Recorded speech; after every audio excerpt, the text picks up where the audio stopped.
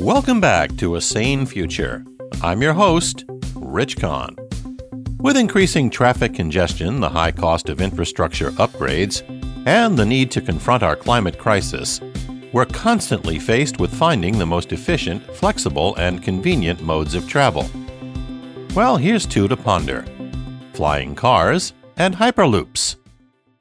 Those of us who remember the Jetsons and their ubiquitous flying vehicles, which whisked George to and from work or the local brontosaurus butcher, have often fantasized about piloting such a cool little capsule. Well, I'm here to tell you we're clearly on the cusp of the flying car era. With thanks to the week, let's take a look at where we are and what the immediate future holds. In the movie Back to the Future, the DeLorean travels from October 1985 to October 2015. Now, more than 5 years after that fictional date, flying vehicles are still not an everyday fact of life, but not for a lack of trying. A whole host of manufacturers are busily working on bringing them to your local regional airport in the very near future. Volkswagen is the latest to enter the fray and is conducting a feasibility study in China. It was recently reported by Reuters. Though you may believe that flying cars are a futuristic fantasy, they're actually already in use in a variety of forms. There are commercial jetpacks, flying motorbikes, and personal air taxis. Thus, flying cars are here and figure to play a very important role in how we commute, work, and generally live in the coming decades. One of the more interesting companies in this space is DeLorean Aerospace. Yes, DeLorean. This time, the company is led by Paul DeLorean, nephew of John, the founder of the original company whose car was the star of the aforementioned film. One model in development is the DR7, designed like a Formula One racing car for the sky. Developed for personal use, this car will be capable of vertical takeoffs and landings. Other companies actively developing vehicles include Uber, Airbus, Kitty Hawk, Joby, Lilium, and Volocopter. Lilium plans to establish its first hub in Orlando, expecting to have some 20 million Floridians within range of its winged electric aircraft that can also take off vertically and cover some 185 miles. Most significantly, the FAA, according to the Robb Report, has already cleared the world's first flying car for takeoff. Terrafuge's Transition has a special light sport aircraft certificate, but the U.S. company will need to finish the car to make it street legal. The two-seater from this Massachusetts-based company folds up nicely to fit in a single-car garage, but will need to meet safety standards from both the FAA and the National Highway and Traffic Safety Administration. The airplane mode of the Transition will now be for sale to pilots and flight schools, but the driving side won't be finished for another year. The car version will be powered by a hybrid electric motor. Still, the goal is to have the complete version legal for both sky and road use in 2022. If you're interested, you'll need a sport pilot certificate and a driver's license to operate the craft. Okay, you ask, what about infrastructure? A place to take off and land these new fancy air cars? Well, by the end of this year, we'll likely witness a technological revolution, making the normalization of flying cars a reality. Say hello to the first airport for flying cars. According to Yahoo, a British company called the Urban Airport is developing the airport's infrastructure in Coventry, England, in partnership with Hyundai. Ricky Sandhu, the driving force behind the Urban Port, has said that with the UK government and Hyundai's support, the project would become the first such airport in the world and is being built to support zero emissions goals for future transport. They have statistics saying that the flying car market could be worth $500 billion in the United States alone. The airport plans to host something called the eVTOL aircraft, which they believe will be faster, cheaper, and more environmentally friendly than standard cars.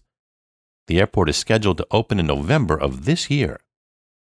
So, Jetsons fans, in the very near future, you may be able to commute and visit friends and relatives without the hassle of traversing congested roadways. How does that sound? Now, if you're someone who fancies faster, easier train-like transportation, I have something for you as well, although its future is a bit less certain. As detailed in reports from Wired, the Hyperloop, Elon Musk's dream of high-speed tube travel, is now 5 years old. And though the initial hype has certainly died down, there are a few companies and hundreds of engineers still toiling to bring this dream to reality. Hyperloop Technologies recently unveiled its first full-scale passenger capsule. It's more than 100 feet long and weighs some 5 tons. Hyperloop Transportation is the first company born in response to Musk's suggestion in August 2013 that someone build a sort of train that combines levitation pods and virtually air-free pods to eliminate friction and drag, thus allowing for high-speed travel while using small amounts of energy. It has formed partnerships and is currently trying to figure out where it could run, who its customers might be, how much it should cost, and, well, you get the idea. It's considering places like the US, France, the United Arab Emirates, India, Brazil, China, South Korea, and Indonesia, among others. At the same time, it's working on all the regulatory, legal, and insurance issues needed for a new form of transportation. Virgin Hyperloop One, backed by Richard Branson, also has an array of partners and has built a 1,600-foot-long test track in the Nevada desert. They recently became the first company to actually successfully test the concept by placing 2 passengers in its Pegasus vehicle and giving them a 15-second ride at 100 miles per hour. Then there's the visionary Musk's Boring Company, which envisions high-speed underground mass transit systems, initially between Baltimore, Washington, D.C., Philadelphia, and New York. How about traveling between New York and Washington in just 30 minutes? His initial plans call for a 30-minute up to 150-mile-an-hour trip between Baltimore and D.C. But his real plan is a 700-mile-per-hour trip between New York and Washington. His plans are steeped in caution. The potential future use of Hyperloop technology is currently unknown, his company has written. The Boring Company is well aware of the traffic congestion in the Northeast Corridor, as well as the current multi-billion-dollar Amtrak revamp, which would allow for more frequent and faster service between Boston and Washington.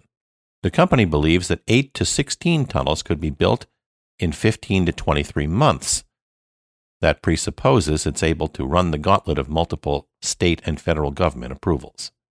There are others, of course, but no one as of yet has built an actual system that can move people or cargo between actual destinations for real money.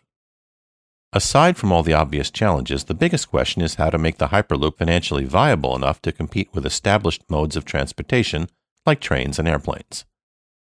For all these reasons, I'm not necessarily out, but we shouldn't expect a fully functioning approved system for at least a few more years. Will it be worth the wait? Will it put a dent in high-speed train or air travel? We shall see. But one thing is for sure. Transportation is about to get a whole lot more interesting. Thanks for tuning in to A Sane Future. If you've enjoyed this episode, please take a few moments to subscribe, rate, and review our podcast on iTunes. We can't do any of this without your support. Visit asanefuture.com and follow A Sane Future on Facebook, Twitter, LinkedIn, and Instagram. This is Rich Kahn. Thanks again for listening, and please arrive home safely.